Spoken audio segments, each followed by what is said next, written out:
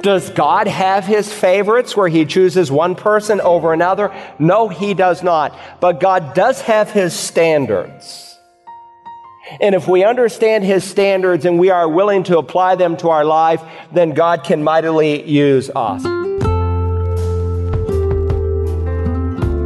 Hello, and welcome to Search the Scriptures, the Bible teaching ministry of Dr. Carl Broggi. Dr. Broggi is senior pastor at Community Bible Church in Beaufort, South Carolina. We're nearing the end of our study in the book of Romans and find ourselves today in chapter 15, verses 14 to 29. And this week, Pastor Broggi will begin a look at how to have a life and ministry that God can use. God wants to use His children and His church for His glory. So as you listen this week, consider asking yourself if there might be anything in your life that needs to change in order for God to better use you. If you're joining us for the very first time, it's been almost 3 years now since we began our study of the book of Romans. And as you're turning there, I want to ask you a question. Can God use the people of Community Bible Church? And more specifically, can God use you? Now, I don't know about you, but I don't want to be a part of a dead church that's doing nothing and going nowhere for God. I want to be a part of a triumphant church, a church that God is blessing, a church that God is growing, and we can be that kind of church if we keep first things first. But when you think of the church, you need to think of people. You need to think of people whom God has organized as His sheep into local flocks. What I'm trying to say is that this message is not just for the church in general, because the church is in general what we are one by one, that this message is for you and it's for me, and we need to hear what God would have to say. I'm going to begin reading precisely where we left off last time in verse 14. Romans 15 and verse 14, I'm reading from the New American Standard Translation. And concerning you, my brethren, I myself also am convinced that you yourselves are full of goodness, filled with all knowledge, and able also to admonish one another. But I have written very boldly to you on some points so as to remind you again, because of the grace that was given me from God, to be a minister of Christ Jesus to the Gentiles, ministering as a priest the gospel of God, so that my offering of the Gentiles may become acceptable, sanctified by the Holy Spirit. Therefore, in Christ Jesus, I have found reason for boasting in things pertaining to God. For I will not presume to speak of anything except what Christ has accomplished through me, resulting in the obedience of the Gentiles by word and deed, and the power of signs and wonders, and the power of the Spirit, so that from Jerusalem and round about as far as Illyricum, I have fully preached the gospel of Christ. And thus I aspired to preach the gospel, not where Christ was already named, so that I would not build on another man's foundation, but as it is written, they who had no news of him shall see, and they who had not heard shall understand. For this reason, I have often been prevented from coming to you, but now with no further place for me in these regions, and since I have for many years a longing to come to you, whenever I go to Spain, for I hope to see you in passing, and to be helped on my way there by you, when I have first enjoyed your company for a while. But now I'm going to Jerusalem serving the saints. For Macedonia and Achaia have been pleased to make a contribution for the poor among the saints in Jerusalem. Yes, they were pleased to do so, and they are indebted to them. For if the Gentiles have shared in their spiritual things, they are indebted to minister to them also in material things. Therefore, when I have finished this and have put my seal on this fruit of theirs, I will go on my way of you to Spain. I know that when I come to you, I will come in the fullness of the blessing of Christ. Alan Emery, the former chairman of the Billy Graham Evangelistic Association, wrote an intriguing book with an intriguing title. It was called A Turtle on a Fence Post. And in the opening chapter, he wrote these words. One morning, I picked up Dr. Robert Lamont to drive him to a meeting. He was flying in from Pittsburgh, where at the time he was the pastor of the First Presbyterian Church. In the relaxed drive from Hamilton, he spoke of his work in such a way that I felt he viewed himself as a spectator of what God had done through his ministry. I suggested that much of what had been accomplished must be because of his gifts and talents. He replied, Alan, while I was a schoolboy, we would occasionally see a turtle on a fence post. When we did, we knew someone had put him there. He didn't get there by himself. That's how I see my own life. I'm a turtle on a fence post. My brothers and sisters in Christ, God loves to do extraordinary things through ordinary, everyday people. When Paul wrote to the church at Corinth, he underscored that truth with these words, "But we have this treasure in earthen vessels, that the surpassing greatness of the power may be of God and not from ourselves." Jim Elliot, the famous missionary who in 1956 was martyred in trying to reach the Auca Indians with the gospel, stated it so succinctly when he defined a missionary as a bunch of nobodies trying to exalt somebody. Paul, when he writes his first letter to the Corinthians in the first chapter, reminds us there are not many noble, not many wise, that God again uses ordinary people to pull off the extraordinary. Now, if you know anything about the Apostle Paul, he was a great man of God, but had you at the birth of the church said that he would be probably the greatest Christian ever used in the history of the church, people would have laughed. Saul of Tarsus, a persecutor of the church, the greatest Christian in the history of the church. Saul was a turtle on a fence post. And what we find in Romans chapter 15 are some clues and to some hints as to why God used him so powerfully. We find the reasons why God could put him on a fence post. Now, with many of you here for the first time, let me walk us into the context. The rest of us would do well to be refreshed. If you remember, when you come to the 12th chapter, the very first word is the word therefore, which tells you he's about to make application. And so he takes the theology and the prophecy and the doctrine of the first 11 chapters of Romans, and he applies it beginning in chapter 12 and verse 1. And if you remember here in the practical section or the applicational section of Romans, with each section, I've given you 3 key words to summarize the section so that hopefully you can think your way all the way through the book of Romans. The first key word I gave you was the word bond. In the opening 2 verses, he describes our bond to God as living in holy sacrifices. Then beginning in verse 3 through verse 16, he speaks of our bond to other believers. That God has wired us together, that we are dependent on one another through the gifts of the Spirit to function as a body. And then in the rest of that chapter, he speaks of our bond to unbelievers. That is, what should or should not be our relationship to an unbelieving world. The second key word I gave you in the application section was the word behavior. And so in Romans 13, 1 through 7, he describes our behavior to the government, that we are to be submissive and respectful as long as they don't ask us to do something contrary to the will and work of God. Then in verses 8 through 10, we saw our behavior to our neighbor, and then finally our behavior towards ourselves, that we are to make no provision for the flesh in regards to its evil desires. The third key word I gave you was the word brothers. And over chapter 14, we discussed brothers who are weak in their conscience. Then we began to deal in chapter 15 with brothers who are strong in the first half. And now in the last half, where we find ourselves today in verses 14 through 29, he deals with brothers who are to be. And then, of course, if you remember, chapter 16, from the introduction to the book of Romans I gave 3 years ago, that's the conclusion to the book. Now, we're almost at the end of this great letter. And as I have been working through Romans for 3 years, I still hear the words of one of my professors ringing through my ears. He would say it time and time and time again to us. Men, it does not really matter how many times you go through the Bible. What matters is how many times the Bible goes through you.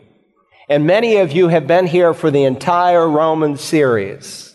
But what is significant is what difference has the book of Romans and your exposure to the Word of God made in your life in those 3 years. Now, here in the latter half of chapter 15, Paul does something that he rarely does anywhere in the New Testament. If you read his 13 letters, he very rarely, almost never speaks about himself, but he does here in the last half of the 15th chapter. And he gives us some clues as to the nature and success of his ministry. And so you can see the title of this morning's message there in your note-taking outline is A Life in Ministry God Can Bless. Now, do not forget, Paul did not plant the church at Rome. He did not start it, nor up until this point in his life had he ever visited the church at Rome. And yet he addresses some very difficult issues in this letter. And so before he shares the ingredients for a successful life in ministry, he first assures them of his love and care and concern for them. He begins by commending them of three qualities that are true in their life. Look, if you will, at verse 14. And concerning you, my brethren, I myself also am convinced that you yourselves are full of goodness, filled with all knowledge, and also able to admonish one another. So he begins by commending these Christians for being full of goodness. That did not mean they were sinless. All of us are in process. But he is saying that their Christian character had developed so much that moral goodness characterized their life. In addition, he says they are filled with all knowledge. Now, if you said to another person, I am filled with all knowledge, they'd probably say, well, who do you think you are? Only God has all knowledge. Only God is omniscient. I get a lot of help from the particular Greek word that is translated here, fill. It's not the word that has just been translated full. It's the Greek word mestos that means abounding and carrying out. It was used in the first century of a sponge that had been saturated in water, and so when you squeeze the sponge, out came the water. Paul, in essence, is saying, listen, when life squeezes you, what comes out is goodness and the knowledge of God. And so here was a group of people who were not simply taking in information, but they had been applying it to their lives. They had been taking the truth of God and putting it into shoe leather. And then he says, if you will notice also here in verse 14, that they were also able to admonish one another. Now the word admonish here is noutheteo. You can hear our English word nouthetic. It's made up of two Greek words, nous, which we've seen over and over again in Romans, the word for mind, and then the word tithemi, which means to place or to set. And so sometimes we hear pastors who speak of nouthetic counseling. What are they doing? They're saying, number one, the scriptures are sufficient, that we don't need to go to some secular model of counseling to help people, but the scriptures are indeed sufficient, and we can take a thought of the mind and place it in their mind, a thought of truth, and if they apply it, they will see real change. Now, this is important because these Christians were not afraid to admonish one another. We tend to go to extremes today. Some say, look, I'm not going to confront anyone. Who am I ever to confront anyone? You're a Christian. We're members one of another, and we're to love and to care for one another. Some face confrontation with a head-on, holier-than-thou kind of attitude, and they play the role of junior Holy Spirit. God has not called you to play his role. And then there are some who, under the name of unity, under the banner of fellowship, just shrug it off, and they don't want to be, quote-unquote, divisive. Yet if you truly love someone, if you really care about them, then you will at times confront them. And so these Christians, in essence, were saying, I have such integrity in my life, and I care so deeply about you as my brother or sister in Christ that I care enough to tell you the truth. And so these Christians were full of goodness, filled with all knowledge, and able to admonish one another. Now, some of you might be asking and thinking this morning, well, if they were such gifted Christians, then why does the Apostle Paul confront them so boldly? He gives two reasons. Notice verse 15. But I've written, look into your text, you'll get much more out of the sermon if you have a Bible. I have written very boldly to you on some points so as to remind you again. You cannot remind a church enough about the basics. And when a church or an individual in that church develops an attitude where they say, well, I know that. I've heard that before. I could even preach it, Pastor. Tell me something new. Then that person is in an awful place spiritually. And if you ever develop that mentality, then you are reaching a place where God can very quickly put you on a shelf and stop using you. Because God does not use prideful people. We need to be reminded over and over and over again, not to mention if we're doing the job that Paul will describe in this chapter, there will always be new Christians in the fellowship who are hearing it for the first time. But if we're just a holy huddle and reaching no one for Christ, then yes, we will be filled up with pride and not want to hear. But he gives a second reason, notice. But I've written very boldly to you on some points so as to remind you again, because of the grace that was given me from God. He is reminding them of his apostolic authority, that he was called by the Lord Jesus. Now, with that said, he proceeds to go on, and he describes why it is that God is able to bless his life and ministry. Why did God use the Apostle Paul in such a mighty way? Is it because God has his favorites? Does God just arbitrarily say, well, I'm going to bless this life and use this person in a magnificent way, but this person I'm not? In the 19th century, God mightily used a medical missionary by the name of C.T. Studd. I've read his memoirs. They were absolutely fascinating to me and had a great impact on me as a new believer. And he wrote these words, "The world has yet to see what God can do with and for and in and through a man who is fully and wholly consecrated to him." And if you've ever read his life, then you know this medical missionary, this medical doctor in the 19th century was used in a profound way to shake the continent of Africa with the gospel. One morning, D.L. Moody, Dwight Lyman Moody, a poorly educated shoe salesman, was in a Bible study with a group of men, and one of his friends, Henry Varley, was reading the memoirs of C.T. Studd. And Harley read to the group, "The world has yet to see what God can do with and for and in and through a man who is completely and fully consecrated to him." And Moody said in his heart that day, "God, let me be that man." And God used an ordinary man to shake 3 continents with the gospel of Jesus Christ. Major question. Does God have his favorites where he chooses one person over another? No, he does not. But God does have his standards. And if we understand his standards and we are willing to apply them to our life, then God can mightily use us. And so why is it that Paul was a turtle on a fence post? Let me give you 3 reasons this morning. First, if you want to see God honored in your life, if you want to see God use you in a mighty way, then like the Apostle Paul, we must have a priestly ministry. Paul had a priestly ministry. Now notice how he refers to himself here in verse 16.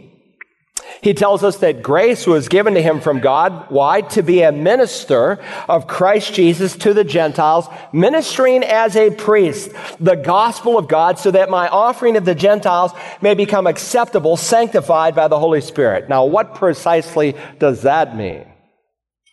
With God's help, we can unpack this verse. First, what does it mean when he says he is a minister of Christ Jesus to the Gentiles? Well, most of you know that the word Gentiles is the Greek word ethnos.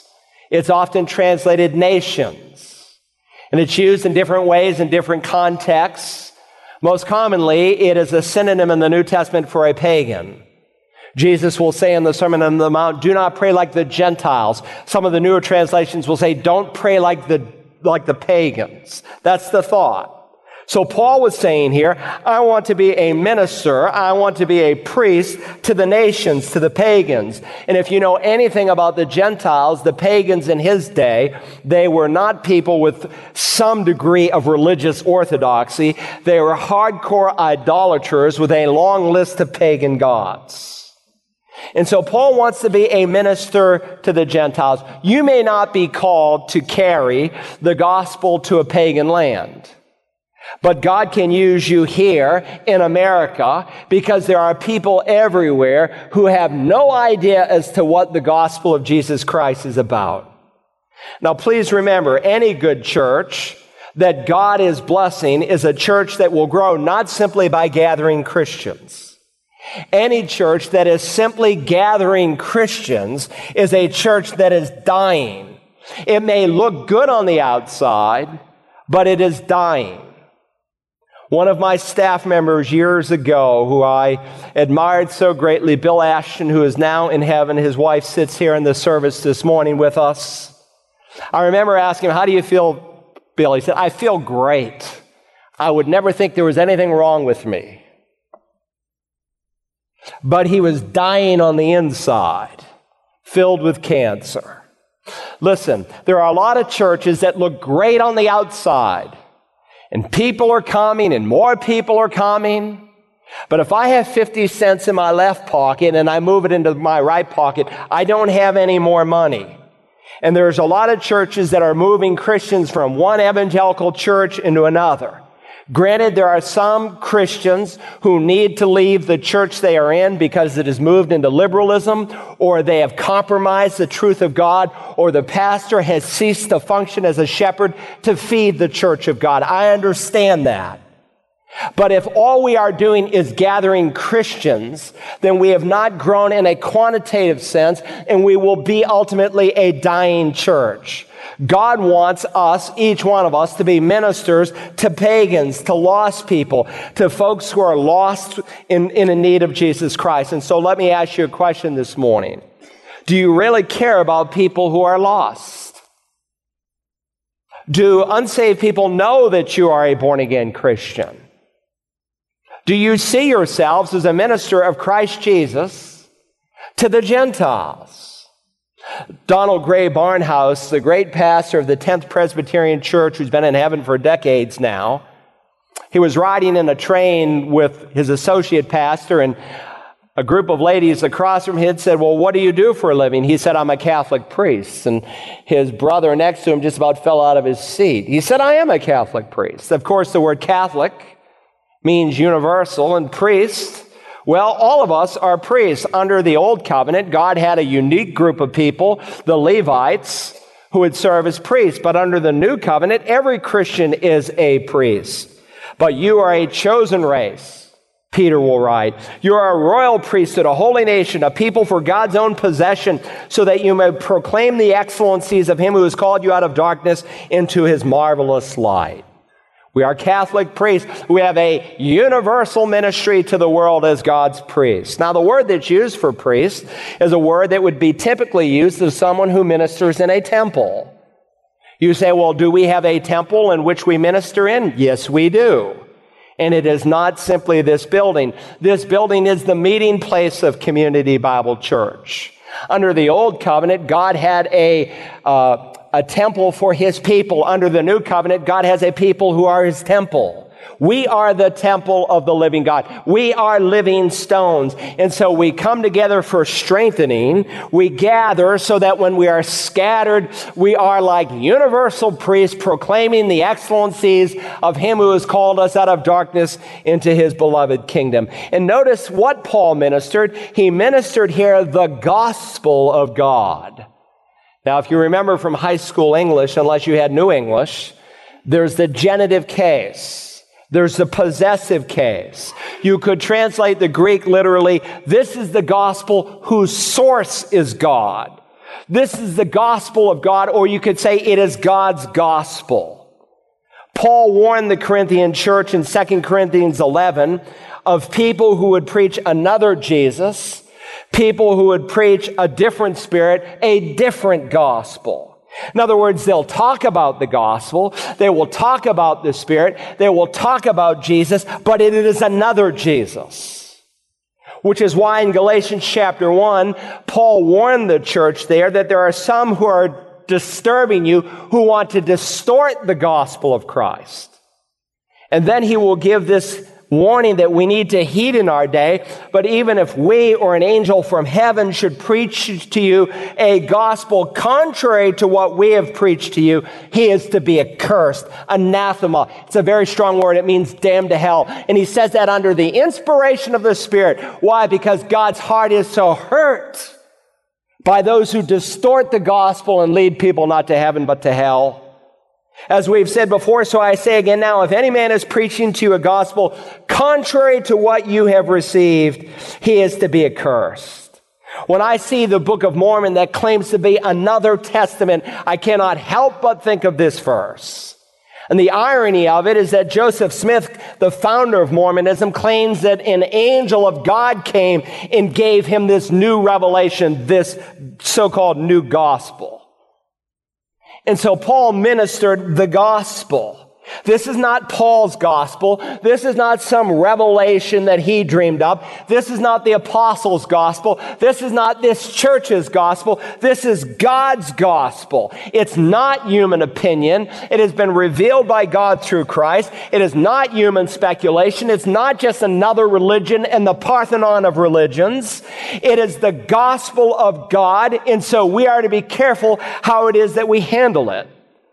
So-called evangelical pastor Rob Bell, who I criticized a decade ago in a Christmas sermon, and I got more notes in the mail and email why I should not attack this brother in Christ. But I question the legitimacy of what he said on the virgin birth, and I question whether or not he was preaching the same Jesus. Last Sunday, in his interview with Oprah, my wife sent me this email and the actual text from the interview. He said, "Loneliness is not good for the world. Whoever you are, gay or straight, it is totally normal, natural, and healthy to want someone to go through life with. It's central to our humanity. We want someone to go on the journey with." This prompted Oprah Winfrey to ask, "Well, when is the church going to get this?" He responded, quote, "We're close. I think it's evolving. Lots of people are already there. We think it's inevitable, and we're moments away from the church accepting it."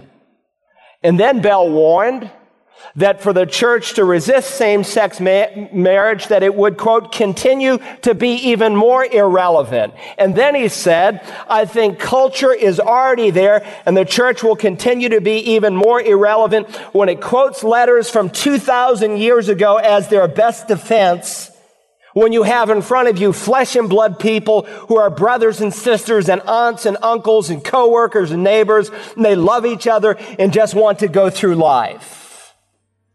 I think he's right. I think we are moments away from accepting it, because we have a fake evangelical church that is twisting the scriptures. Our study from the book of Romans was originally delivered about 9 years ago. And indeed, as Pastor Broggi indicated, since then, dozens of mainline evangelical preachers have capitulated on the position of homosexual marriage. For a copy of today's message from Romans 15 entitled, "A Life and Ministry That God Can Use," download the Search the Scriptures app for smartphones and tablets, or visit us online at searchthescriptures.org. You can also order a CD or DVD copy by calling us at 877-787-7478 and requesting program ROM70. Perhaps you have a question you would like to ask Pastor Broggi personally. You can do that Tuesday mornings between 11 and noon Eastern during his live call-in program, The Bible Line. Listen to The Bible Line online at wagp.net. Tomorrow we'll continue our look at a life and ministry God can use. Join us then as we search the Scriptures.